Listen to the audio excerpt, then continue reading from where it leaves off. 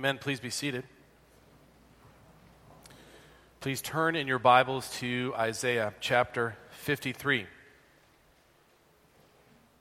We are in the middle of the most glorious of the four servant songs in the book of Isaiah. These are sections of Isaiah's prophecy that give very, very particular revelation about the coming servant of Jehovah, the anointed one, the Messiah, the Christ.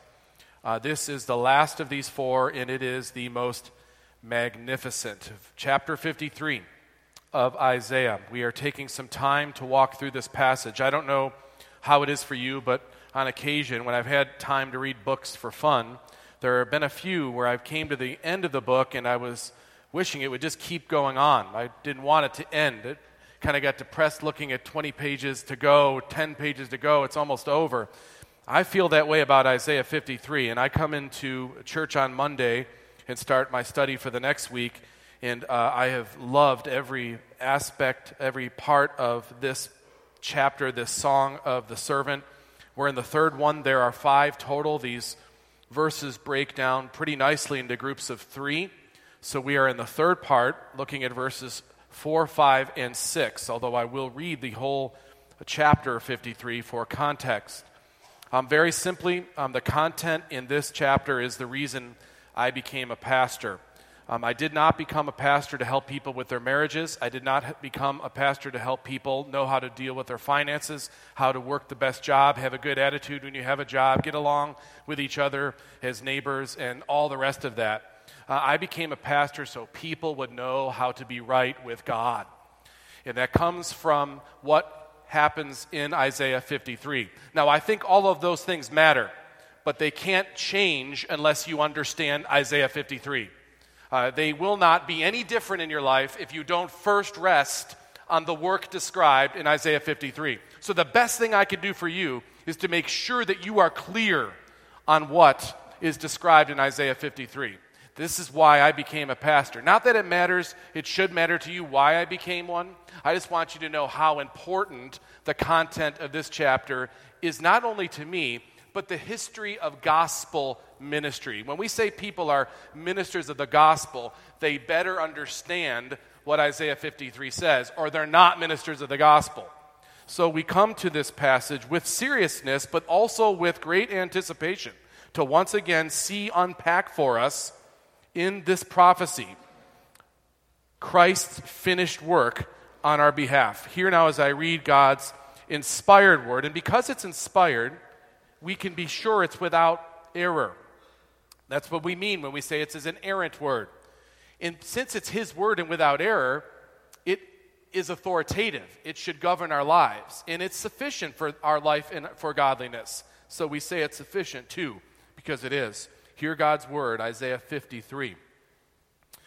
Who has believed what he has heard from us, and to whom has the arm of the Lord been revealed?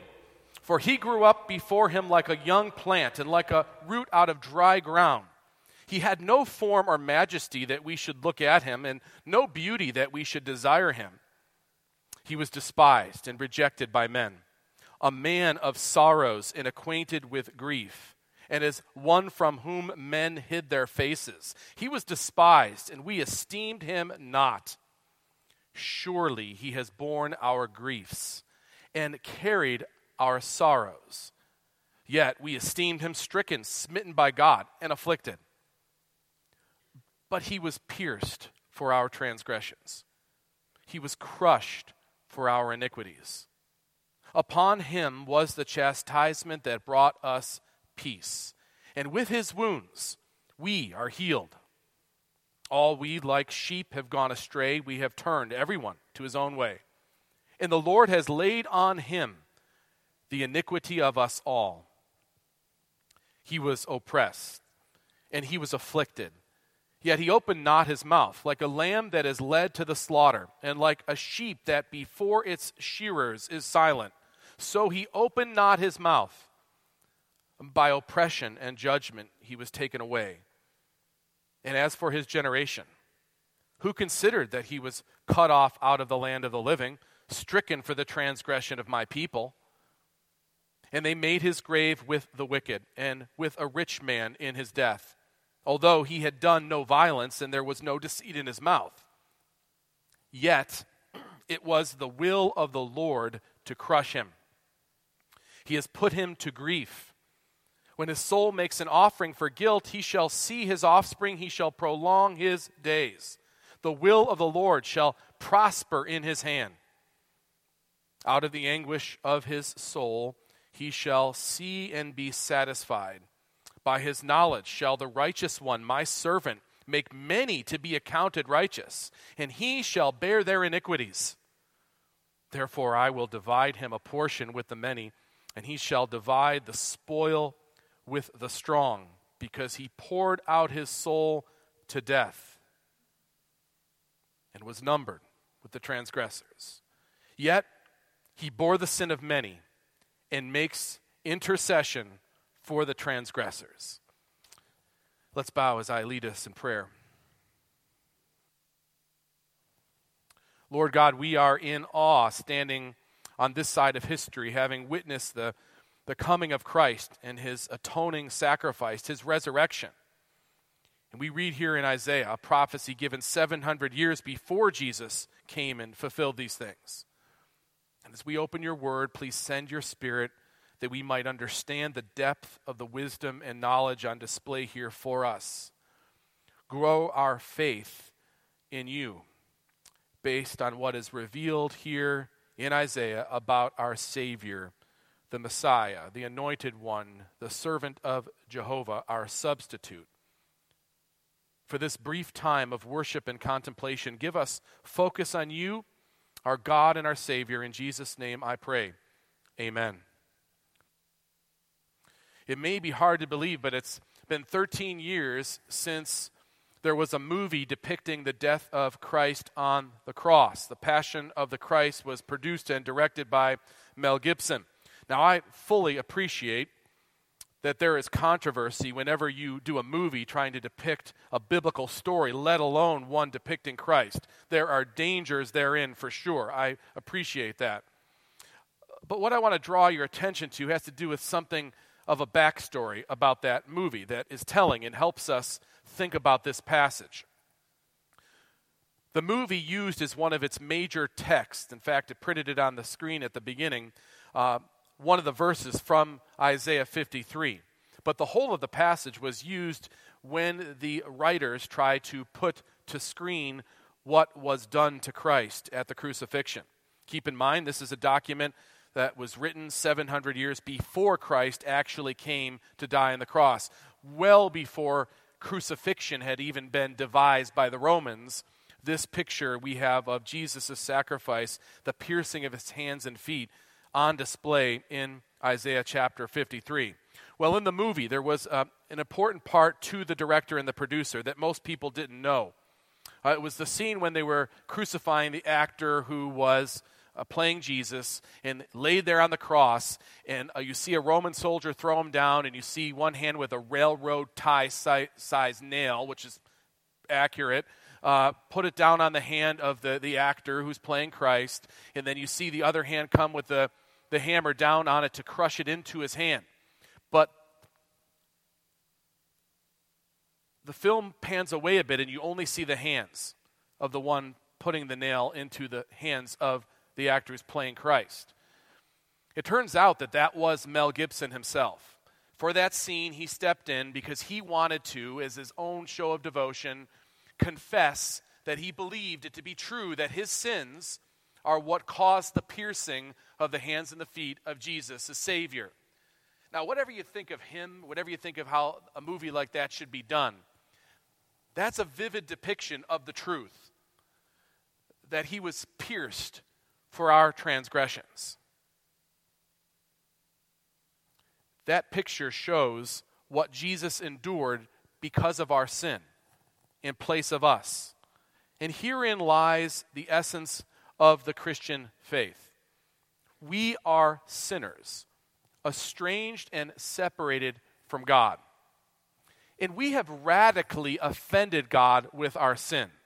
We have personally offended a holy God with our rebellion. with our iniquities, with our transgressions, because they are ultimately against him. We deserve his wrath, and his anger is righteous against our sin. And I think in the pit of our being, we know that to be true. That's a fruit of redemption I'll give you, but if you think about it long and hard enough, you know we would deserve what we get. This is the truth of our sin, for how we have rebelled against him. And there's nothing we could do. We could not do enough to make up for our sin. But as our substitute, taking our place to receive as the worthy substitute what we could not take, the servant Messiah has made satisfaction for our sins, all by God's appointment.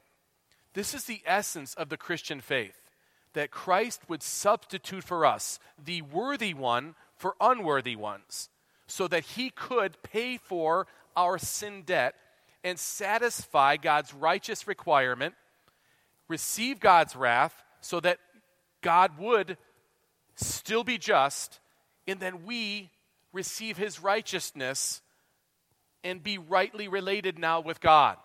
There's no more important message than this. And this is what is provided for in Isaiah 53's depiction. This is where we learn the substance of our salvation, where we know that it's true, that we are right with God. Now, before we begin looking at verses 4, 5, and 6, I want to lay out for you two interpretive keys, two things that will help you understand why the language appears like it does. The first thing you might have noticed when you read this is a text written 700 years before Jesus came, and yet it speaks in the past tense, the present past as it's called sometimes. It says in verse 4, "Surely he has borne our griefs and carried our sorrows." We have past tense. "Yet we esteemed him stricken, smitten by God, and afflicted." Verse 5, "He was pierced. He was crushed." What does this mean? Well, this is a linguistic device, and it's called the prophetic perfect tense. It's when the prophet speaks with such divine surety about something that's going to come, he speaks as though it's been accomplished. That's what you have here is the prophetic perfect. A Hebrew scholar put it well, describing this device. The perfect serves to express actions, events, or states which the speaker wishes to represent from the point of view of completion, whether they belong to a determinate past time or extend into the present or while still future, are pictured as in their completed state. Speaking with the authority of God, he can speak to the completed work of Christ to come as though it's happened. Now, there's another interpretive point I would like to make about this passage as we go into it. You probably have noticed it keeps using this second person, our griefs. He was pierced for our transgressions, crushed for our iniquities. Upon him was the chastisement that brought us peace. What is meant by this? Well, remember the context now. The book of Isaiah is written to the covenant people of God. So we're talking about us and we. It's the people of God. But there's something even more pointed here for us to gather, and you will know this from the context as we've been studying Isaiah. You remember that Isaiah is writing to Judah, or Israel, the wayward people of God who are coming under his discipline, the people of God as a whole now, not necessarily all believers in God's Messiah, but the people of God, Judah. He speaks to the people of God in Isaiah largely that way. But sometimes he's really pointed in the middle of the prophecy, speaking to just those who really do believe in God's provision of Messiah, those who are really saved in the group of them. You can have a church speaking to the church of Galatia, but not everybody's necessarily saved in the church of Galatia, but the message is to the covenant people. And then there are those people within the church that do trust in Messiah. So you have in chapter 50 of Isaiah this interesting interchange when the faithful remnant kind of rise up realizing that Babylonia is coming, they're going to fall under the judgment of God in discipline, and they cry out for God to save. And God says, "I will save you. I will bring you salvation." Now, they'll still have to undergo the larger discipline, but he speaks now pointedly to those who believe in God's deliverance, those who believe in his Messiah. And God responds by saying, I will respond. I will give you deliverance. And he's speaking of the long ultimate term that's true for them when they die and true for the yet to come. And he promises them this. And then he says, how beautiful are the feet of him who brings good news, this good news that God will deliver. And then the good news is based on what? What is provided in chapter 53, the essence of the faith, the substance of the faith, Jesus' sacrifice for himself. Now, I say this because when it's saying, surely he has borne our griefs, he's talking to those who trust in God's Messiah, who trust in him. We talk about the elect, or those who are chosen. How do we know?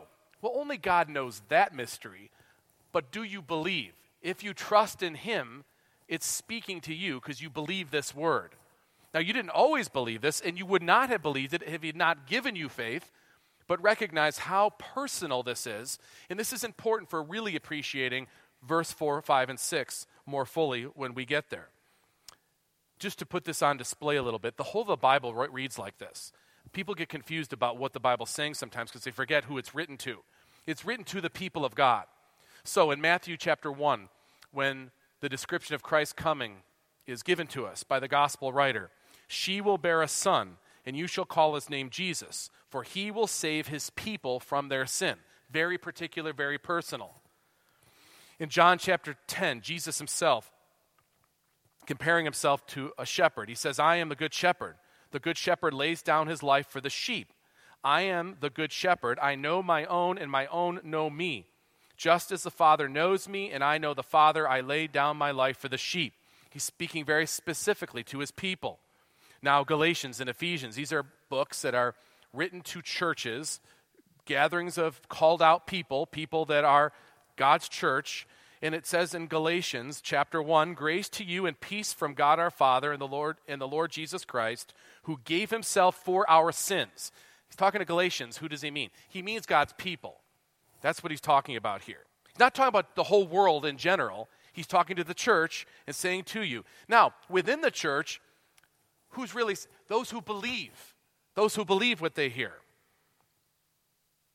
In Ephesians, that wonderful passage that we use to teach about marriage, Christ and the church, and how Jesus, the bridegroom, and the church is the bride. Listen to what Paul writes here. Husbands, love your wives as Christ loved the church and gave himself up for her, that he might sanctify her, having cleansed her by the washing of water with the word. Now, I set that as a beginning interpretive understanding, so when you come to the passage and you read, he has borne our griefs, he has carried our sorrows, we esteemed him stricken, smitten by God and afflicted, but he was pierced for our transgressions. Please recognize the personal, intentional, particular nature of redemption. It was not haphazard, it was perfectly pointed and accomplished. And that's what we have God exacting and showing in the text before us. Now, let's, with that mindset, go to verse 4, 5, and 6, asking a few questions. We see the suffering servant. Why did Christ suffer is question number 1. Then, what did Christ do in this suffering? And then, who allowed for this arrangement to be the case? So, before we go into answering these questions from the text, I will start with a quotation from Calvin on this passage, and I'll come back, wrap around, and close with this same quotation. So listen closely. It will help you. He says, if we do not perceive our wretchedness and poverty, we shall never know how desirable is that remedy which Christ has brought to us, or approach him with due ardor or affection. I think that much of what is a well-meaning explanation of Christianity in churches today leaves out the hard truth of our sin. And if you go long enough in any congregation and you don't address that seriousness of our sin, the more it gets out of sight, the more it comes out of our mind. Then when it comes back, it's really, really offensive. I mean, it strikes us, and you could see why after a while, people don't want it at all to be spoken of. But Calvin says this is a way that could inoculate us against our understanding and need for the gospel. He goes on, as soon as we know that we are ruined, then aware of our wretchedness, we eagerly run to avail ourselves of the remedy, which otherwise would be held by us in no estimation. In order, therefore, that Christ may be appreciated by us, let everyone consider and examine himself so as to acknowledge that he is ruined till he is redeemed by Christ. So we recognize that only by Christ redeeming us, according to God's sovereign grace and will, can we come to understand any of this or appreciate any of this. Question 1, why did Christ suffer? As we see it starting to be displayed in this passage already last week, and now we come to it again, verse 4 and verse 5. We see why Christ suffered in verse 4 immediately.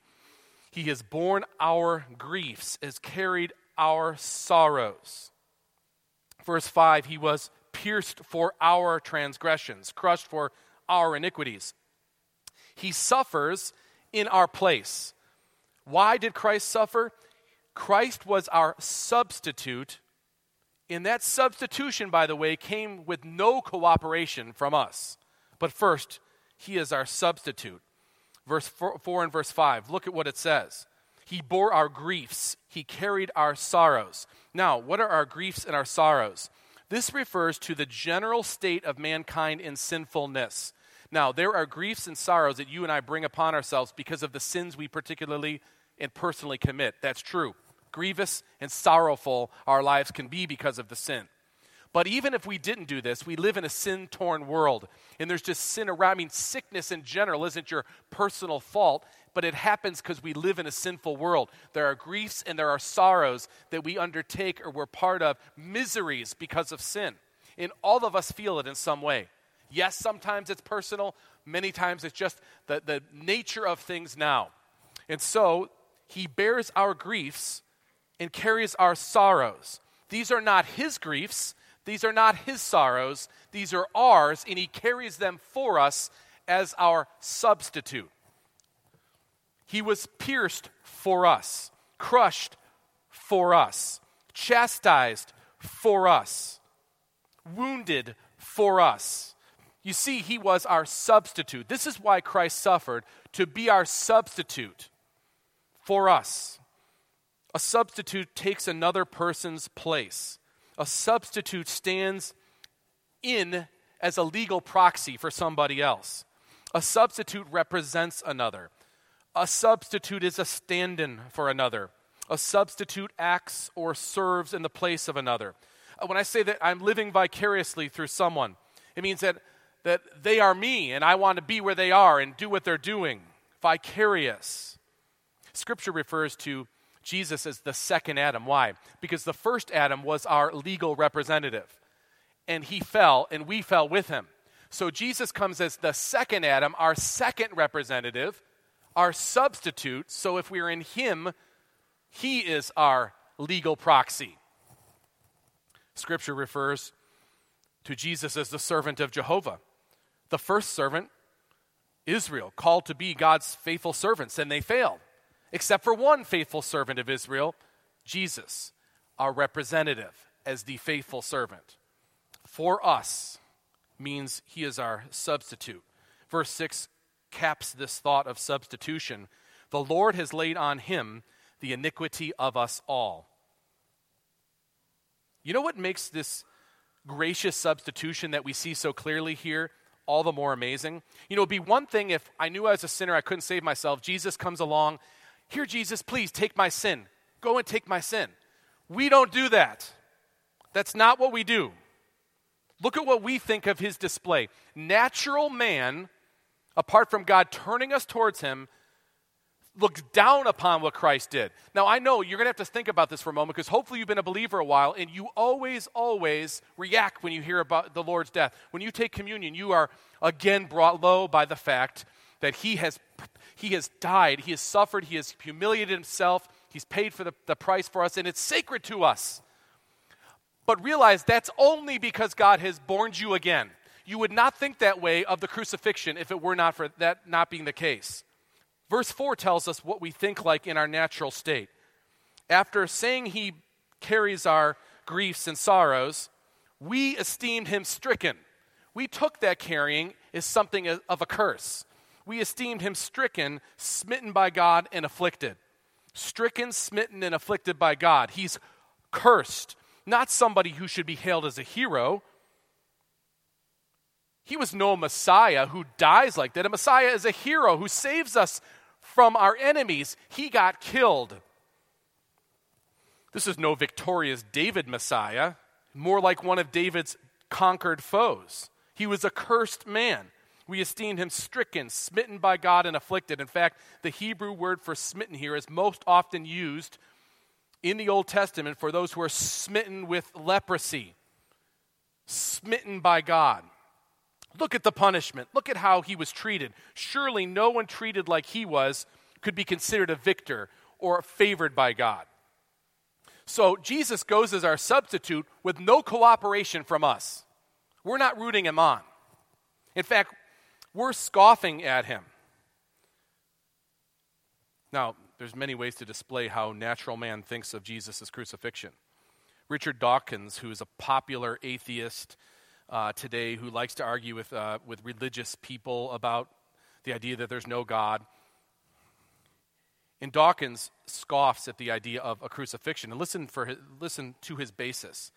He said in 2006 in an interview he did, "Oh, but of course, the story of Adam and Eve was only ever symbolic. Wasn't it symbolic?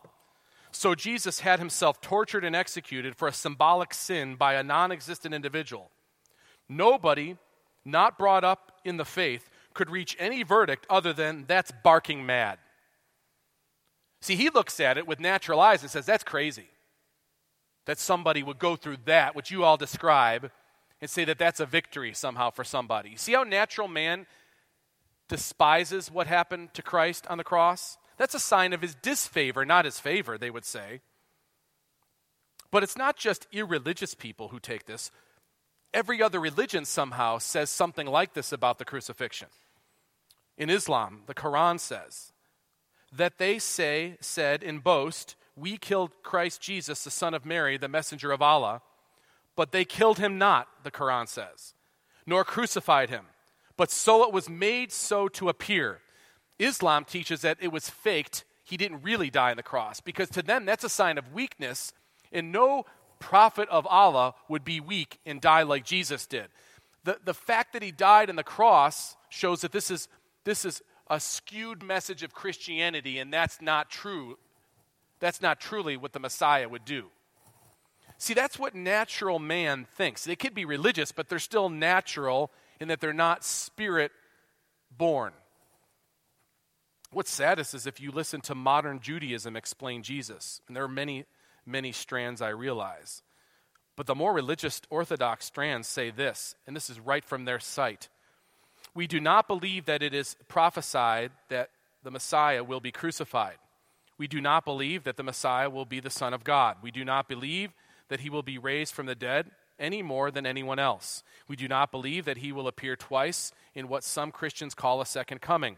We do not believe that Messiah will be our Savior in the sense that he will redeem us from our sins. This is from Being Jewish, the website. It goes on to say, the man the Christians worship may have been a good person, and he may have taught many good things. But he was not the Messiah for whom we await and have long awaited. He may have been crucified, and that's a horrible thing. But that merely proves to us that he was not the Messiah. That's the predominant Jewish position about Jesus and his crucifixion. You see, natural man looks upon what Christ did and esteems it stricken, smitten by God, and afflicted, cursed. So Jesus was our substitute, and it was with no cooperation from us. In fact, the opposite would be true of our natural reaction to what Christ did. This is why Alec Moitier said so well, the servant was alone in his sufferings. He didn't have us cheering him on. He was alone in his sufferings. We had no part in his sufferings, for we stood aloof, reckoning that he must have deserved all that he suffered. You know, the verse before the passage we started to focus upon from 2 weeks ago, he was despised and we esteemed him not. We not only ignored Christ in our natural state, we pushed him away. He was a man of sorrows, but they weren't his sorrows, they were ours. In verse 6, caps off this clear idea of our lack of cooperation with what God was doing in Christ. All we like sheep have gone astray. We have turned every one to his own way. A metaphor comparing us to sheep is common, and it's not flattering. There are certain animals that can be left to pasture for relatively long periods of time without fear of them wandering or getting into trouble. Sheep are not those animals. Sheep are prone to wander. Sheep are prone to being short-sighted and forgetful. Sheep are concerned with only themselves in the here and the now. All we, like sheep, have gone astray. We have turned, every one, to his own way. Why did Christ suffer? To be our substitute, to take our place in the suffering. And Jesus was our substitute with no cooperation from us. And that leads us to the next question that the text answers for us. What did Christ do as our substitute? Very plainly, Christ made satisfaction. He made payment for our sins. Verse 5, he was pierced for our transgressions, crushed for our iniquities. Upon him was the chastisement that brought us peace, and with his wounds we are healed. It was our transgressions, our sins, and our iniquities that caused him to undergo suffering and make payment and satisfaction on the cross for us. What did he do? He suffered to satisfy God's righteous requirements as our substitute. All we like sheep have gone astray. We have turned every one to his own way. The Lord has laid on him the iniquity of us all. He bears our sins in order to make payment for those sins. Transgressions, iniquities, violations of God's righteous standards, too numerous to calculate. And God can't simply overlook sin. He must punish it. God is right to be angry with sin, and he is so in the most righteous way. He cannot ignore sin, but he did make a way for forgiveness. If his justice could be met and his righteousness upheld, he could forgive sin. But how could that be the case? Someone worthy would have to take the sin in need of payment upon himself. Someone would have to satisfy it for us. Someone would have to satisfy our debt, pay for our debt. Someone who had the ability to do it, and we don't have it. Then God's wrath could be taken out on the worthy person, which is completely unfair. But it would be allowable and legal. The question is not, is it fair for God not to save someone? No, the question is, how is it fair that God would save anybody? Then God's wrath could be taken out on the worthy person, bearing the sins of others, and the others could be forgiven. This is called the penal substitution of Jesus for us.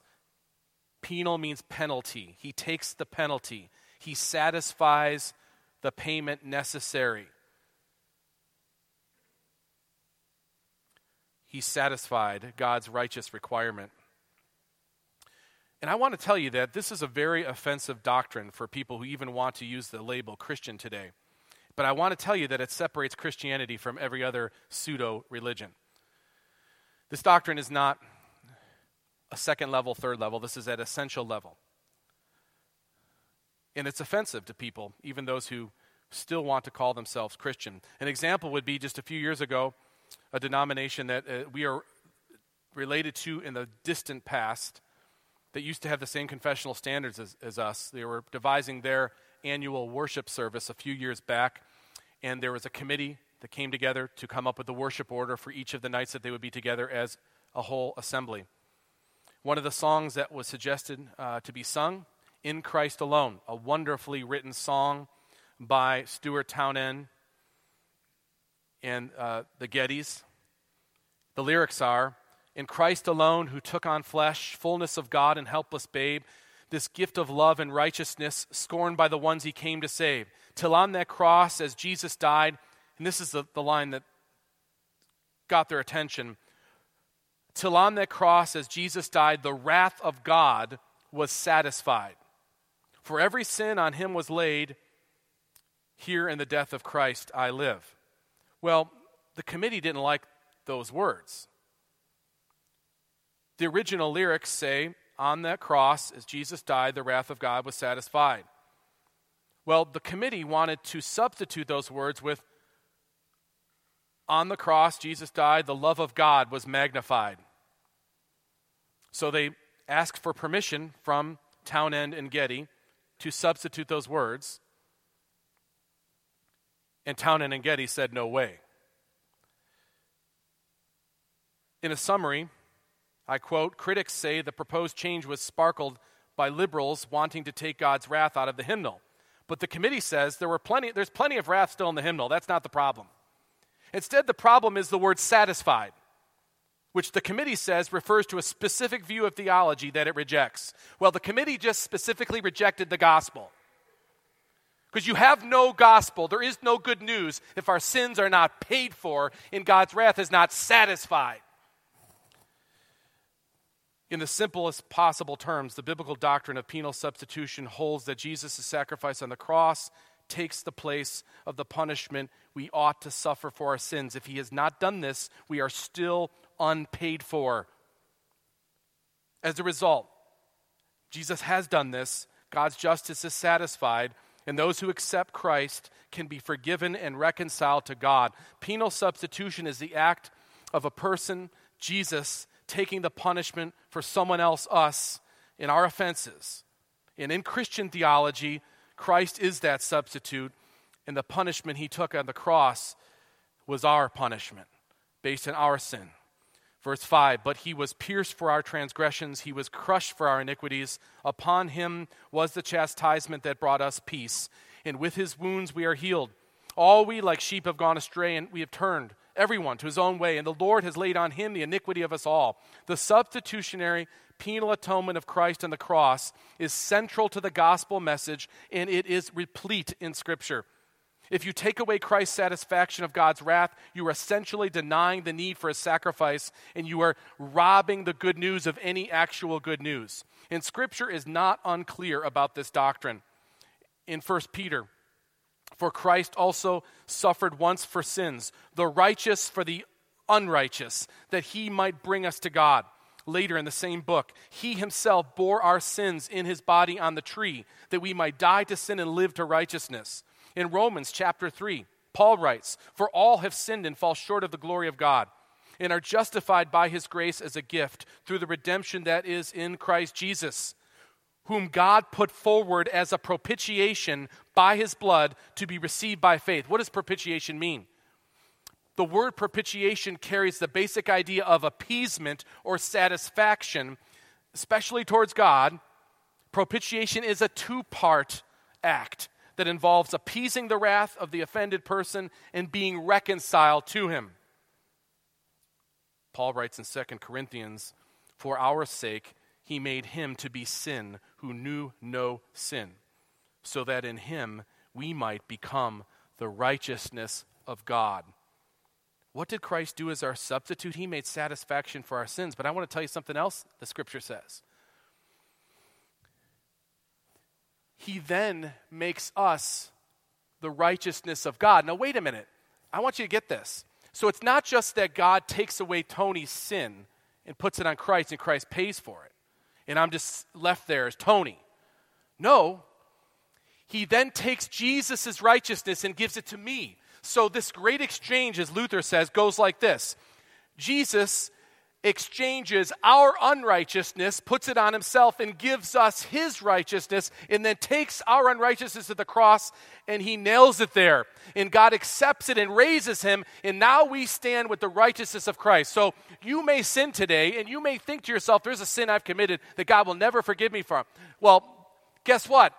You're in Christ, so you're forgiven.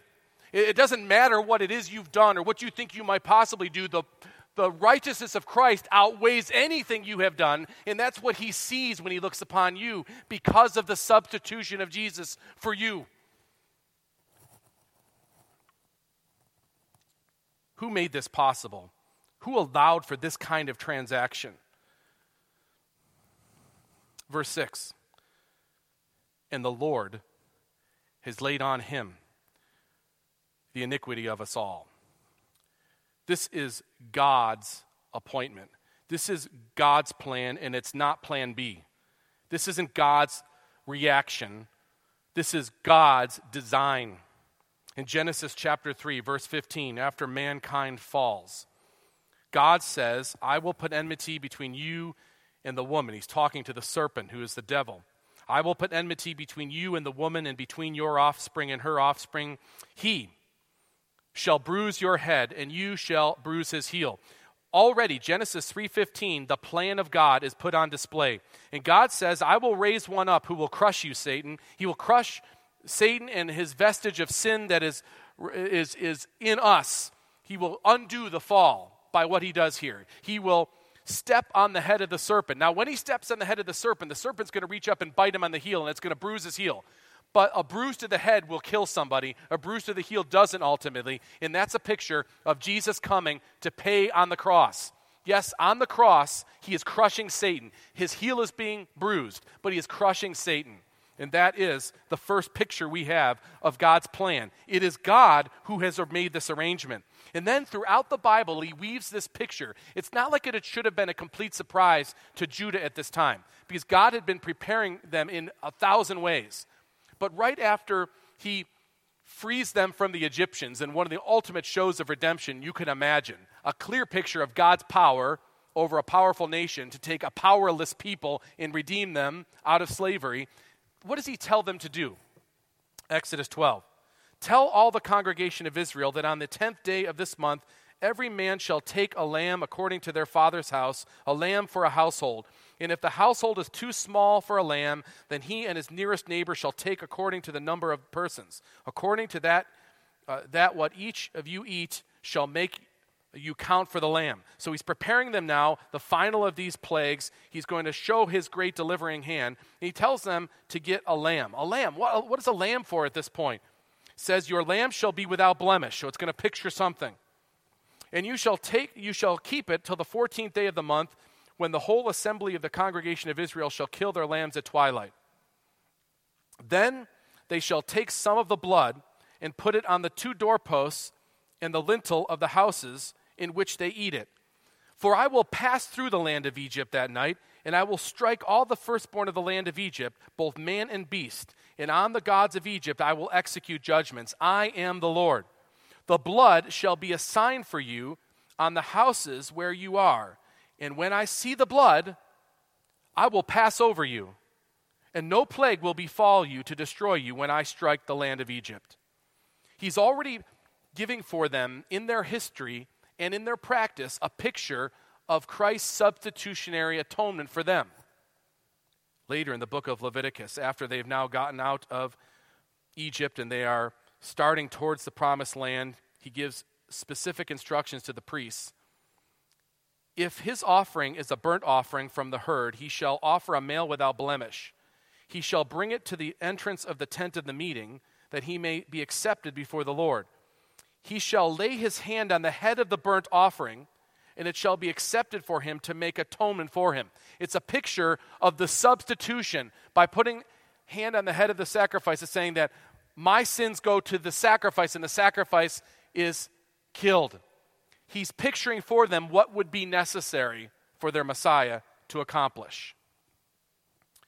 Finally, in 1 Corinthians 5, Paul says, for Christ, our Passover lamb, has been sacrificed. It was God who planned for the coming of Christ. It was God who arranged for Christ to be our atoning substitute. And the Lord has laid on him the iniquity of us all. For our sake, he made him to be sin who knew no sin, so that in him we might become the righteousness of God. Who did this? He made him sin who knew no sin.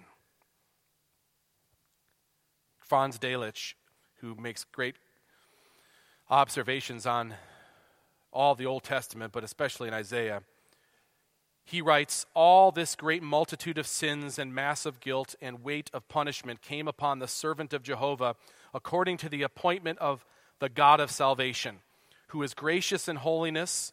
It was our sins that he bore, and for our salvation that God caused him to suffer on our account.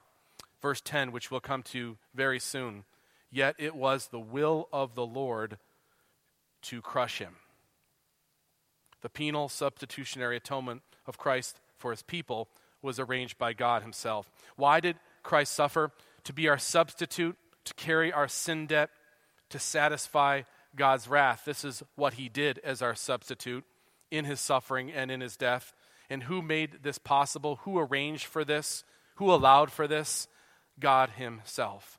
Now, in closing, here again, what Calvin said that I read at the beginning, hopefully with eyes even fresher than before in consideration of these things.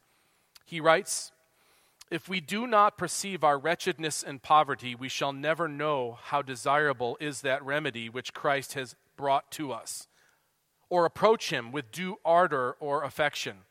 As soon as we know that we are ruined, then, aware of our wretchedness, we eagerly run to avail ourselves of the remedy, which otherwise would be held by us in no estimation.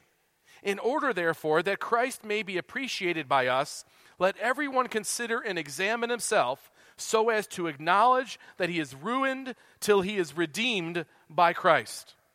Isaiah 53, verse 5. "Upon him was the chastisement that brought us peace. And with his wounds, you and I, we are healed." Let's pray. Father, what these verses reveal about your grace and mercy to us through Christ, it staggers us. Lord Jesus, that you would be our substitute even when we were still sinners, still your enemies. This puts us in awe. And Holy Spirit, we ask for you to increase our love for Christ today, having heard once again what has been done for us through him. In Jesus' name, amen.